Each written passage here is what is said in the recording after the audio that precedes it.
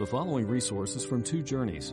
Two Journeys exists to help Christians make progress in the two journeys of the Christian life, the internal journey of sanctification and the external journey of gospel advancement.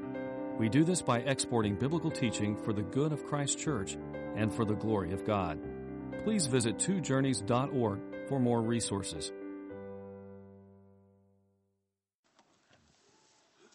Well, a couple of weeks ago, I was in England ministering to some of our international mission board missionaries, and I had a day in London before my flight took off to go to various places. And so I was like a madman. I had like 12 hours to go and see all these things that I've always wanted to see in London. And one of them was the British Library. And there in the British Library, there are a number of things that people like me, people that love books, scholars, that kind of thing, I've always wanted to see. Like there's one of the oldest completely bound Bibles in the world called the Codex Sinaiticus. It was found on Mount Sinai, and it's the whole Bible in Greek. And I got to be there and look at it and to sneak a photo of it. Don't tell anyone, but I just couldn't be that close to the Codex and not. I figured no flash. I'll just kind of, there it is. So it's right there on my phone. And to see an original first edition King James Bible, and older than that, a Tyndale Bible, I think there's only 6 left in the world, and there it was in the British Library. But one of the things I saw was an original autograph, a manuscript of Handel's Messiah, specifically the Hallelujah Chorus. Actually stand there and see it. And the guard was standing right near me, so I have no photo of Handel's Messiah.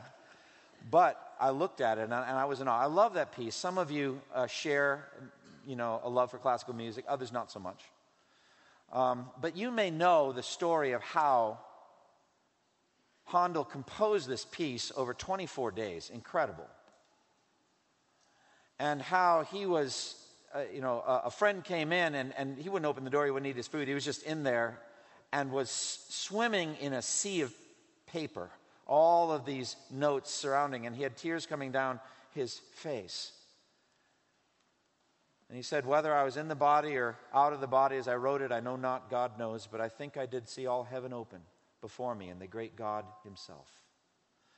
The most famous part of the Messiah, of course, is the Hallelujah Chorus. What most people don't know about Handel's Messiah is that I think the entire thing is Scripture. It's just Scripture. It's incredible. And how Charles Jennens, who wrote the text for the Messiah that Handel set to music, just went through and found scriptures that testified prophetically to the coming of Christ, the person and work of Christ.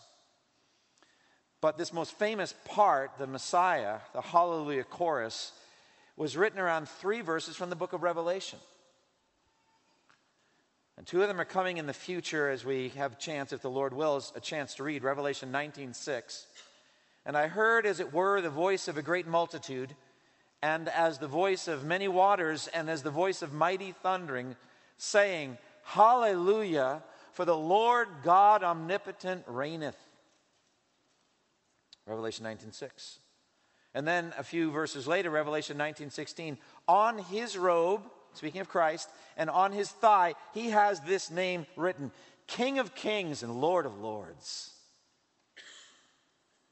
And then the text we're going to look at today. Revelation 11:15. The 7th angel sounded his trumpet, and there were loud voices in heaven which said, the kingdom of this world has become the kingdom of our Lord and of his Christ, and he will reign forever and ever.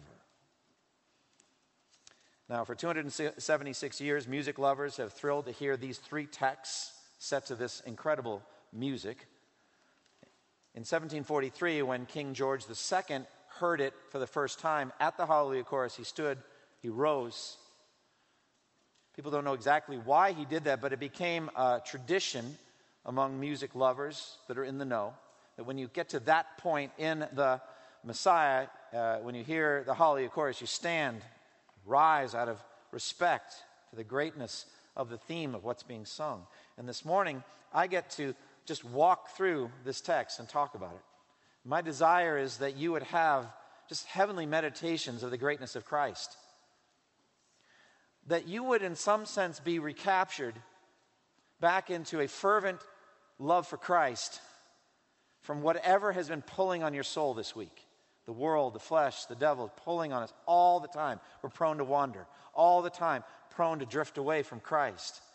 And it's primarily the ministry of the Word of God that draws us back, recaptures us again in the grips of Christ and grace.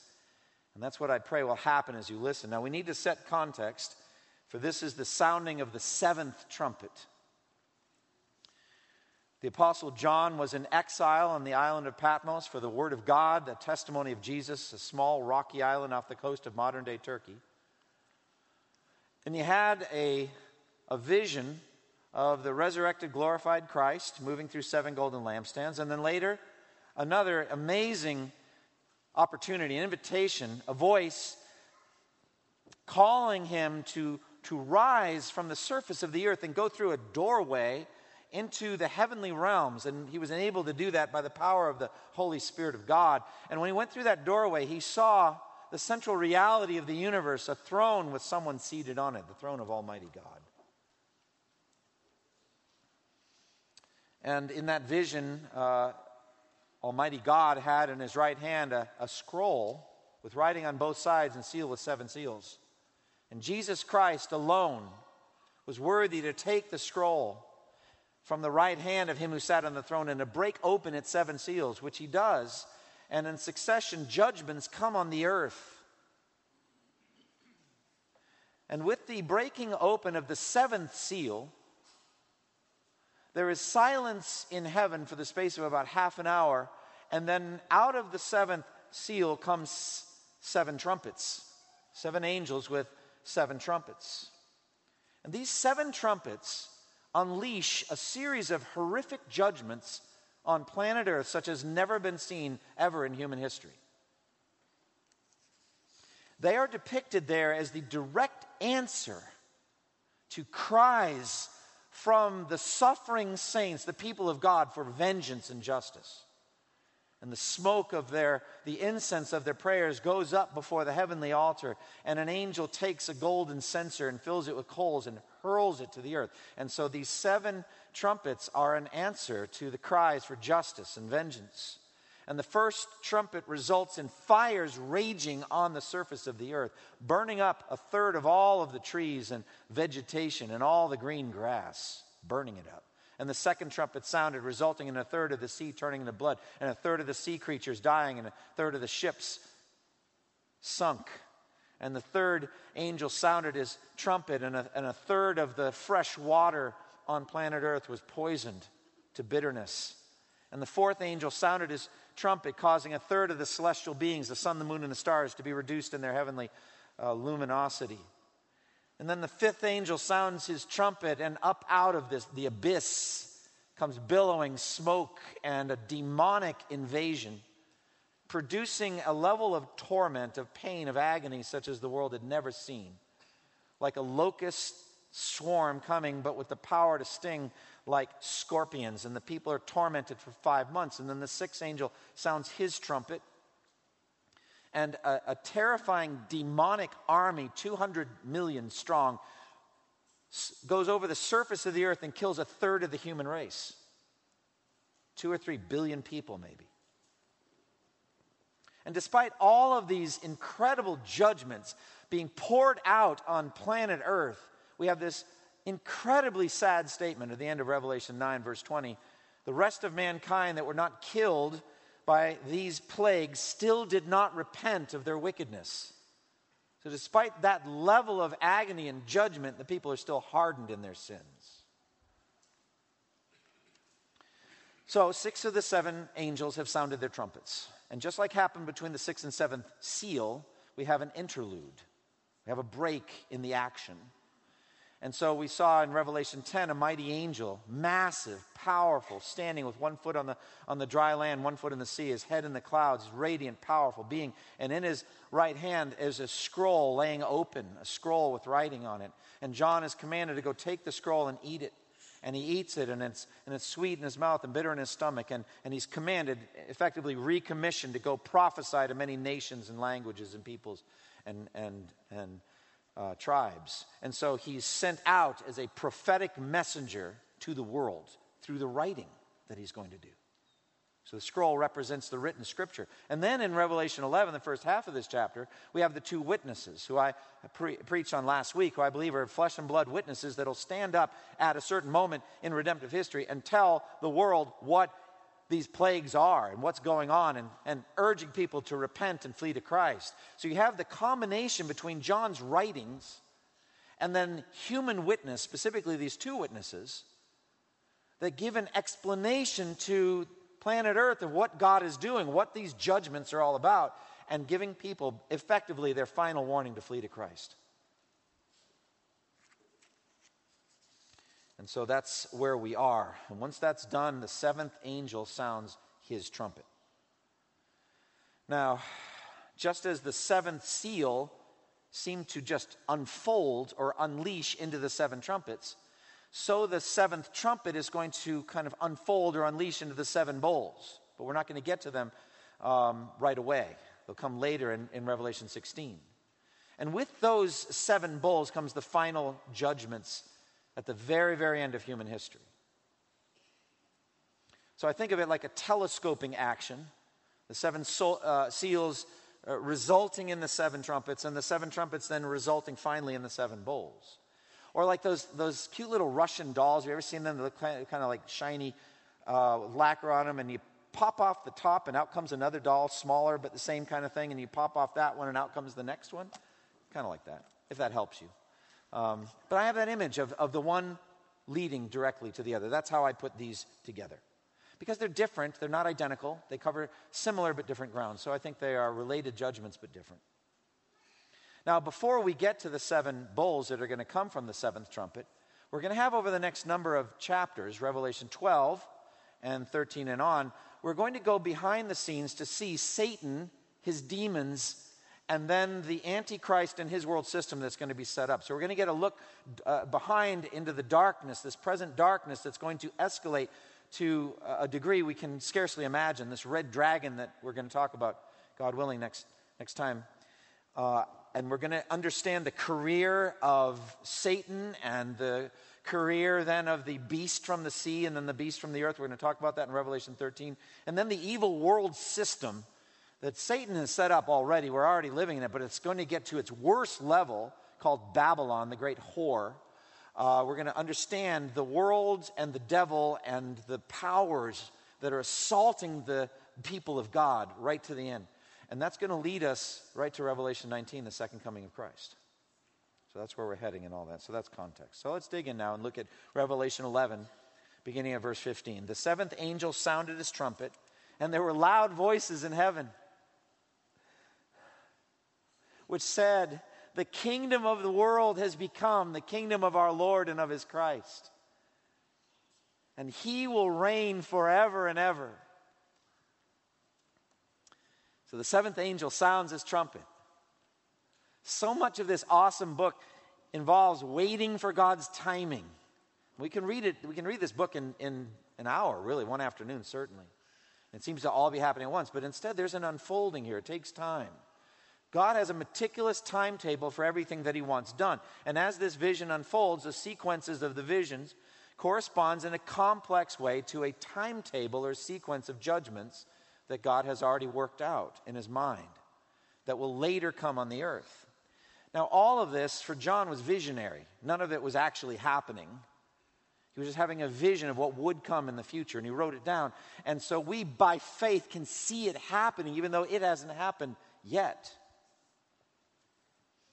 And the numbering, first the first seal, then the second seal, then the third seal, and then same thing with the first trumpet, then the second trumpet, gives you a sense of a wise sequencing of God being the Alpha and the Omega, the first and the last, the beginning and the end. He knows exactly what order to do these things in.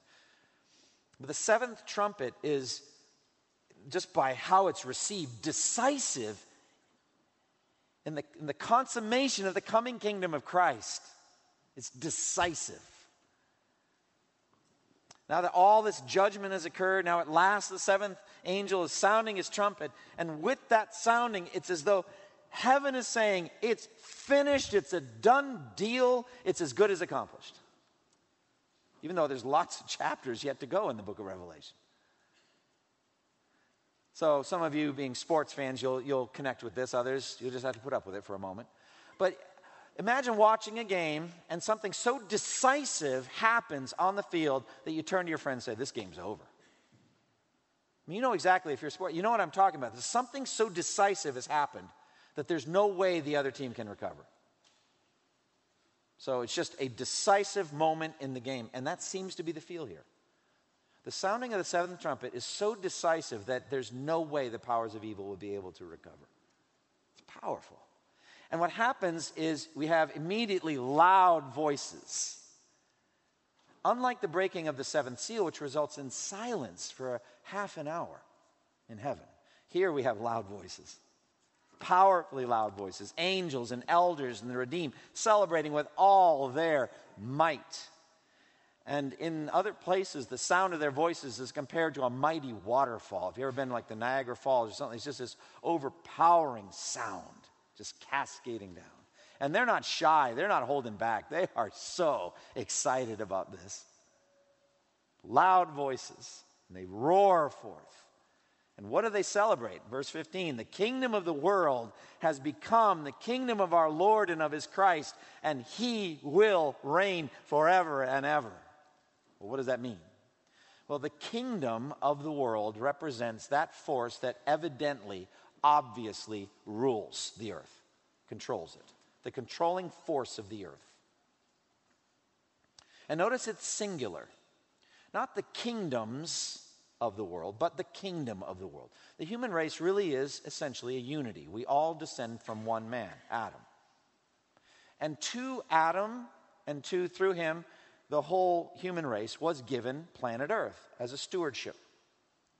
God gave Adam one kingdom of this world, but Satan came in and usurped Adam's place. He took over the kingdom of the world. And Adam effectively surrendered the keys of that kingdom to Satan. And so Satan is in some dark way called the god of this age, or he is in some dark way the king of this present kingdom. Now, he rules in a very sly, devious way. He's the power behind the throne. He's the puppet master. We see all these dictators and tyrants and all that, but he's behind it all. And so Satan tempted Christ on the mountain of temptation. He brings him up to a mountain in Luke chapter 4 and shows him in an instant all the kingdoms, plural, of the world and their glory, their riches. And he said, I will give you all their authority and splendor, for it has been given to me, and I can give it to anyone I want to. So if you worship me, it will all be yours. So notice, the kingdoms become an it. It's mine. The whole thing is mine to give. It's got different features, but there's just this one kingdom of the world. And he's offering it to Jesus right there on the Mount of Temptation. And Jesus heroically answered, it is written, worship the Lord your God and serve him only. I'm not going to fall on my face before you, a created being. So Satan has been ruling over the various large and small kingdoms and fiefdoms and countries and all that of the world all along. Pitting one against the other, causing one to rise, another to fall. He does all that kind of thing for his own wicked and evil purposes. But he's always been the secret power behind all of these various thrones. We're going to learn more about that next time in Revelation 12 with the red dragon. Begin to learn about it. But Christ refused Satan's offer of all the kingdoms of the world on his wicked terms to bow down and worship him instead of God. Instead, Christ submitted to his Father, did his Father's will, and his Father is going to give him the world. And that's what they're celebrating. That's what the angels and the elders and all of the redeemed are celebrating. The Father is giving the world to the Son. In his own time and in his own way. And notice what it says. The kingdom of the world has become the kingdom of our Lord and of his Christ. That's what I mean by it being a done deal, even though it hasn't happened yet. These words were written 20 centuries ago. But there's this sense of certainty. And this is that prophetic past tense voice. You see this a lot in the prophets. They speak about something that's way in the future as though it's already happened in the past. So you get this in Isaiah 53. verse 5 and 6. He, being Jesus, was pierced for our transgressions. He was crushed for our iniquities. The punishment that brought us peace was upon him, and by his wounds we are healed. We all like sheep have gone astray. Each of us has turned to his own way, and the Lord has laid on him the iniquity of us all. Well, Isaiah wrote those words 7 centuries before Jesus was born. 7 centuries before Jesus was born. And yet he uses the past tense. Now for us it is past tense. But for Isaiah the prophet, it wasn't. And so it's a done deal. It's as though it's as certain as though it's already happened. That's that prophetic past tense. Also, we should notice that this is the fulfillment of the very thing we, as disciples of Christ, have been praying for throughout our Christian lives in the Lord's Prayer. Our Father, who art in heaven, hallowed be your name. May your kingdom come and may your will be done on earth as it is in heaven. We've been praying for that. And they're celebrating here in Revelation 11, at last, the answer to all those prayers. How many hundreds of millions of times have those words been said to God?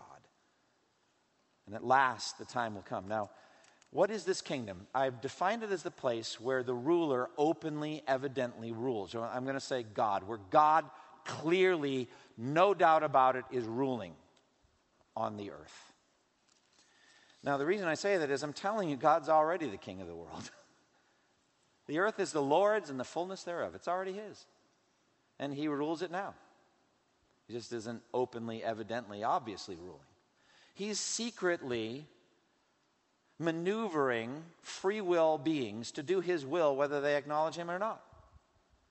And so it says in Proverbs 21:1, the king's heart is like a watercourse in the hands of the Lord. He directs it whichever way he pleases. But that's not the kind of open, evident ruling that Christ is going to do after the second coming. So we're going to see that. His will is not presently done on earth as it is in heaven, but we will see it. After the seventh angel sounds his trumpet, it will set quickly in motion the final judgments that will culminate in the destruction of Satan's wicked kingdom and of the Antichrist.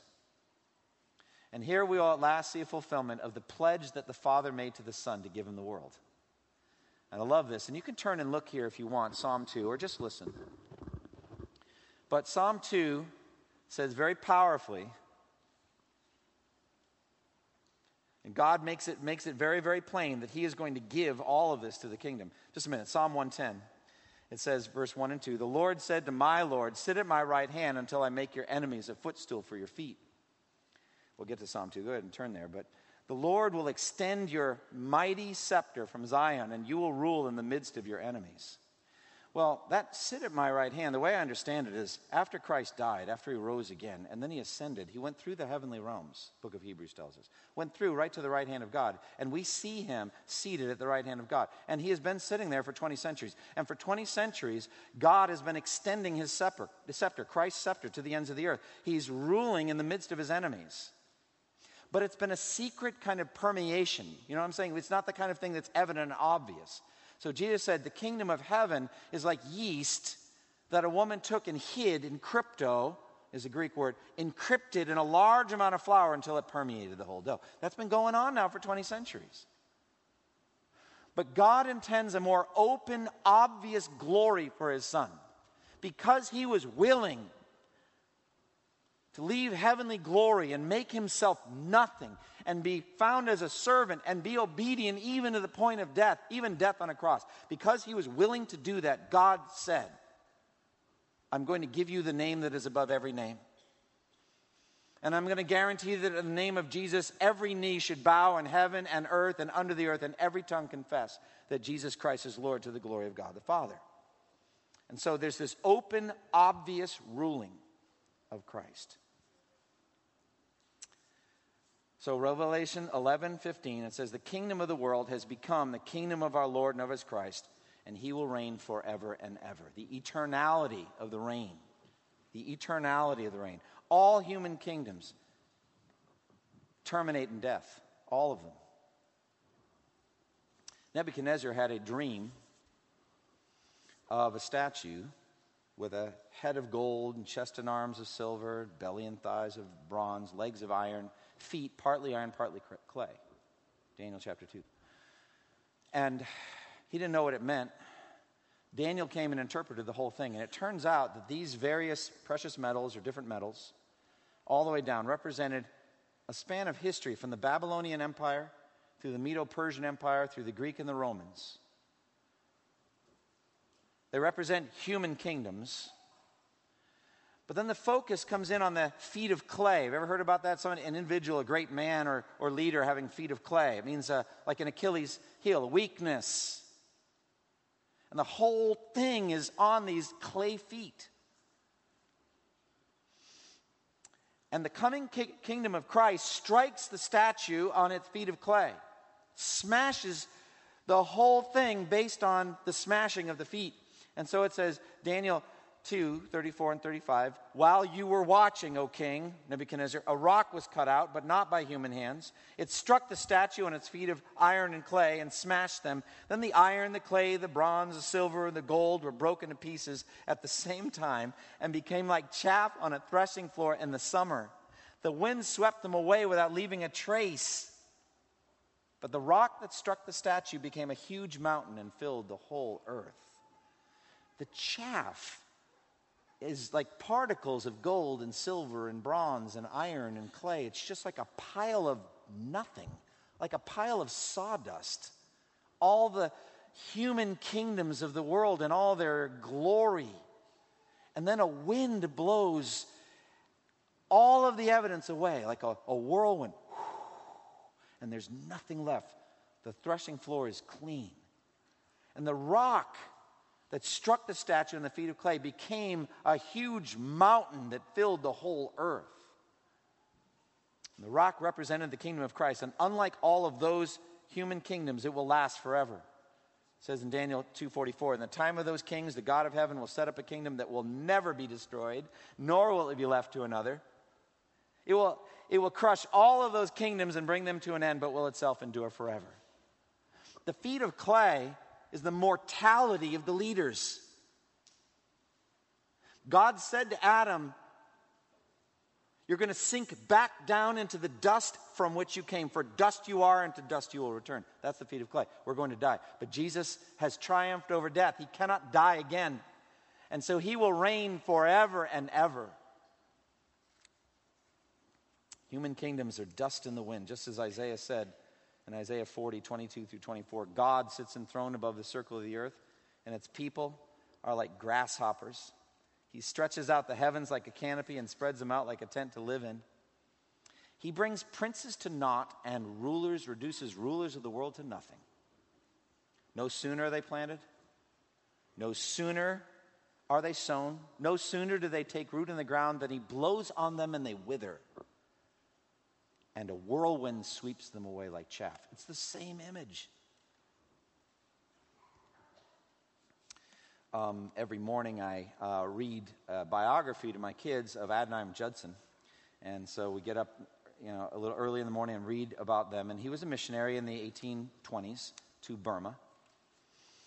And he had the opportunity to sail up the Irrawaddy River along the jungles of Burma to see the king, to prostrate himself at the golden feet. That's what that was called.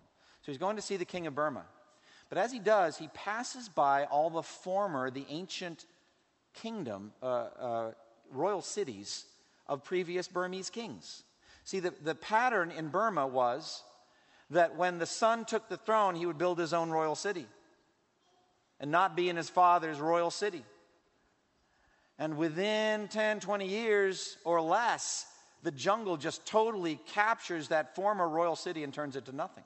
And so as they were sailing up the Irrawaddy River, they're seeing all these previous royal cities, these capital cities of previous Burmese kings. A cautionary tale to the present ruler of Burma at that time. Someday you're going to die, and your royal city of Ava is going to be reduced to jungle again. The kingdom of God and of Christ, however, will last forever and ever. For all eternity, Christ and his kingdom will last. Now, the final conquest of this royal kingdom will be achieved only by the immeasurable greatness of God's sovereign power. So the 24 elders join the praise. Look at verse 16 and 17.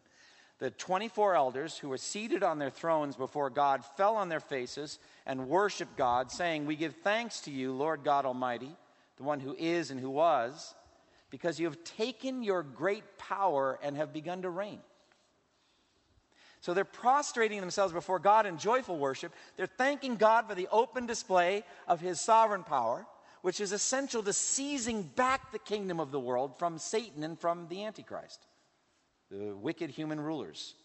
They celebrate the awesome power that it's going to take for God to finally establish Christ's reign on earth. Now, this is my understanding of history. God raises up monsters, allows them to have a wide range of power, and then crushes them as a display of his power.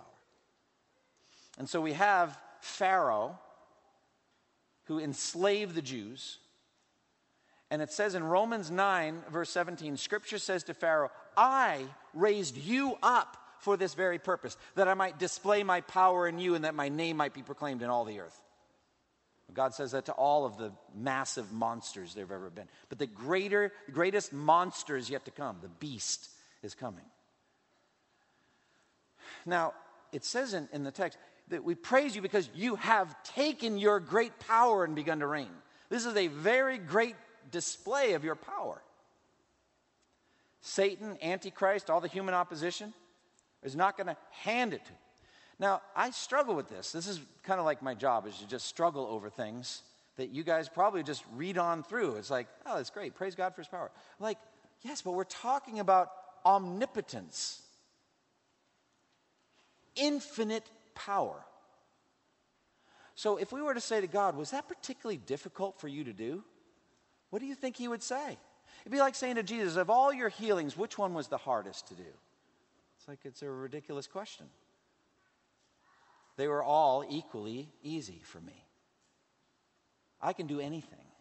And so think of the sun. If you could talk to the raging inferno that is the sun and say, which is hardest for you to ignite? A matchstick, a twig, a branch, a tree, or a forest? What would the sun say if it could speak? It's like, they're all fine. Just bring them. I'll ignite them. No difficulty for me at all to ignite any of the above. Give me a world of forests, I'll burn it all. That's omnipotence. But from our perspective as created beings, this is a huge accomplishment. The power of Satan, of the red dragon, and of the demons, and of the beast, and of the world-conquering empire that he's going to set up will be the most powerful the world has ever seen, directly attacking the people of God and slaughtering them. And so from our perspective, it's going to take immense power to set this kingdom up. And he will do it. And so the elders fell down on their faces and they worship God. And they give thanks to God for it. For that's what they have yearned for in their hearts. Would you please take that omnipotence of yours and clean this world up? At last he does it. But the joy of heaven is not shared by the inhabitants of the earth. So look at verse 18. The nations were angry, and your wrath has come.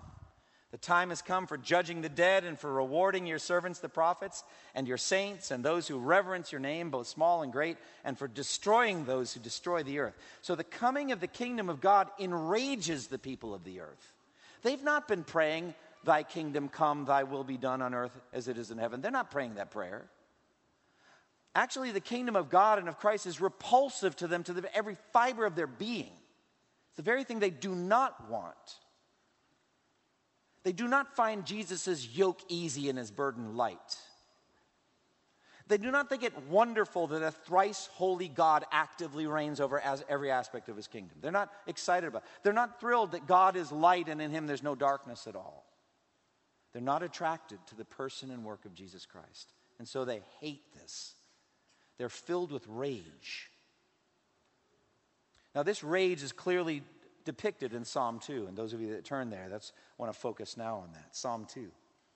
And it has characterized 20 centuries of human opposition to Christ and his kingdom. Psalm 2, verse 1 through 3 says, "Why do the nations rage and the peoples plot in vain? The kings of the earth take their stand and the rulers gather together against the Lord and against his anointed one. So the nations of the world are enraged and take their stand against God and against Christ. And they say, let us break their chains and throw off their fetters. Like I said, they don't consider his yoke easy. They want to throw it off. So the kings of the earth, who were enemies of Christ throughout history, have taken their power and authority at every stage of history and have fought against the Lord and against his Christ. Psalm 2:4 gives God's reaction. The one enthroned in heaven laughs. He laughs. It's a laugh of judgment. It's a laugh of derision. If all of you banded together, all of your power together, I would still laugh. If all of the demons, everyone were together against me, if every created being took their stand against me, I would still laugh. Omnipotence. And this is God's decree and action after that laughter. Then he rebukes them in his anger and terrifies them in his wrath, saying, I have installed my king on Zion, my holy hill. I will proclaim the decree of the Lord. He said to me, this is Christ speaking, you are my son, today I have begotten you. Ask of me, and I will give you the nations as your inheritance, the ends of the earth as your possession. And you will rule them with an iron scepter, you will dash them to pieces like pottery. That's the decree of God. He's going to give the world to Jesus, Psalm 2. And then the psalmist gives some advice. Therefore, you kings, be wise. Be warned, you rulers of the earth. Serve the Lord with fear and rejoice with trembling. Kiss the Son, lest he be angry with you and you be destroyed in your way. For the wrath of the Lord can flare up in a moment. Blessed are all who take refuge in him. Psalm 2. If you thought I forgot about Psalm 2, I just put it in a totally bad place in the sermon at that moment. But Psalm 2 tells us about the rage. And the thing about this rage-filled opposition to Christ and his kingdom is going to reach its final act in those last chapters in the book of Revelation. We will see it in the coming of the Antichrist and his blasphemous reign. We're going to see it in the great escalation of persecution. The overwhelming majority of Christian martyrs that will have ever lived have not yet been martyred. There's a huge number of martyrs yet to come. And we're going to see it in the way that the world and its leaders, its sub-kings under the Antichrist will gather for one last battle against the people of God at Armageddon. One last time they will fight. And their rage is a replica of the dragon's rage, Satan's rage, that we're going to see in the next chapter, Revelation 12:12. He, Satan, is filled with fury because he knows that his time is short. Finally, verse 18, judgment day, eternal rewards, and endless wrath.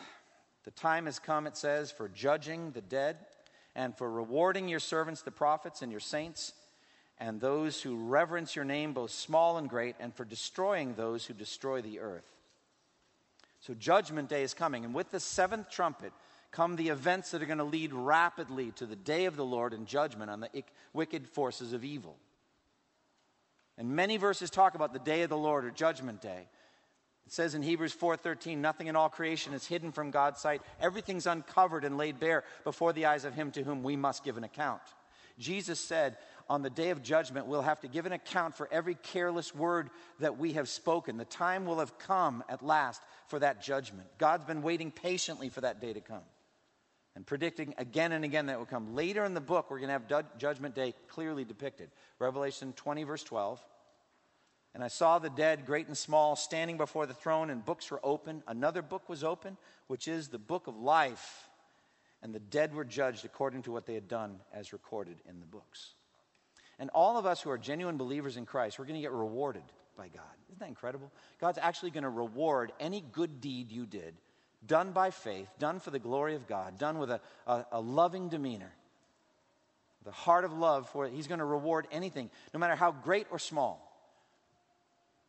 Great courage shown in going to an unreached people group and taking your life in your hands, and maybe even dying that group might come to faith in Christ. Or small things like giving a cup of cold water to somebody like that on their way.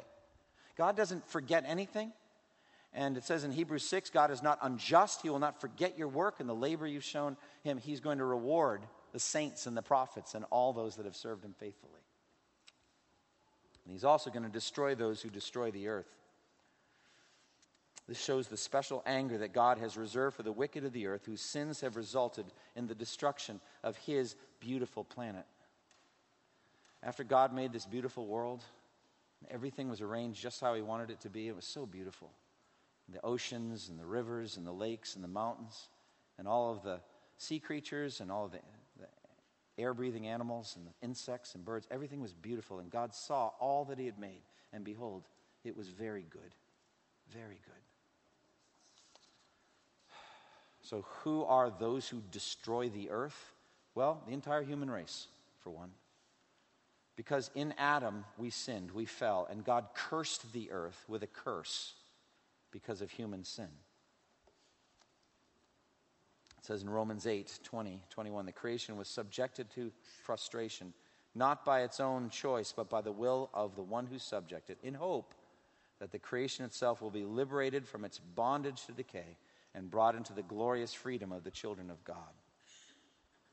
But this verse, the time has come to destroy those who destroy the earth, might also zero in on people who have in a specific way destroyed aspects of the earth. Ecological disasters. People who through their industrial greed or other things have ravaged some aspect of the planet, polluting the sky, polluting the earth, polluting the water, destroying the beautiful world that God made, that God is going to judge people who destroy the earth. And he's going to make in its place a beautiful new world. In verse 19, we see heaven's temple unveiled. Very interesting ending to this chapter. Then God's temple in heaven was opened, and within his temple was seen the Ark of the Covenant.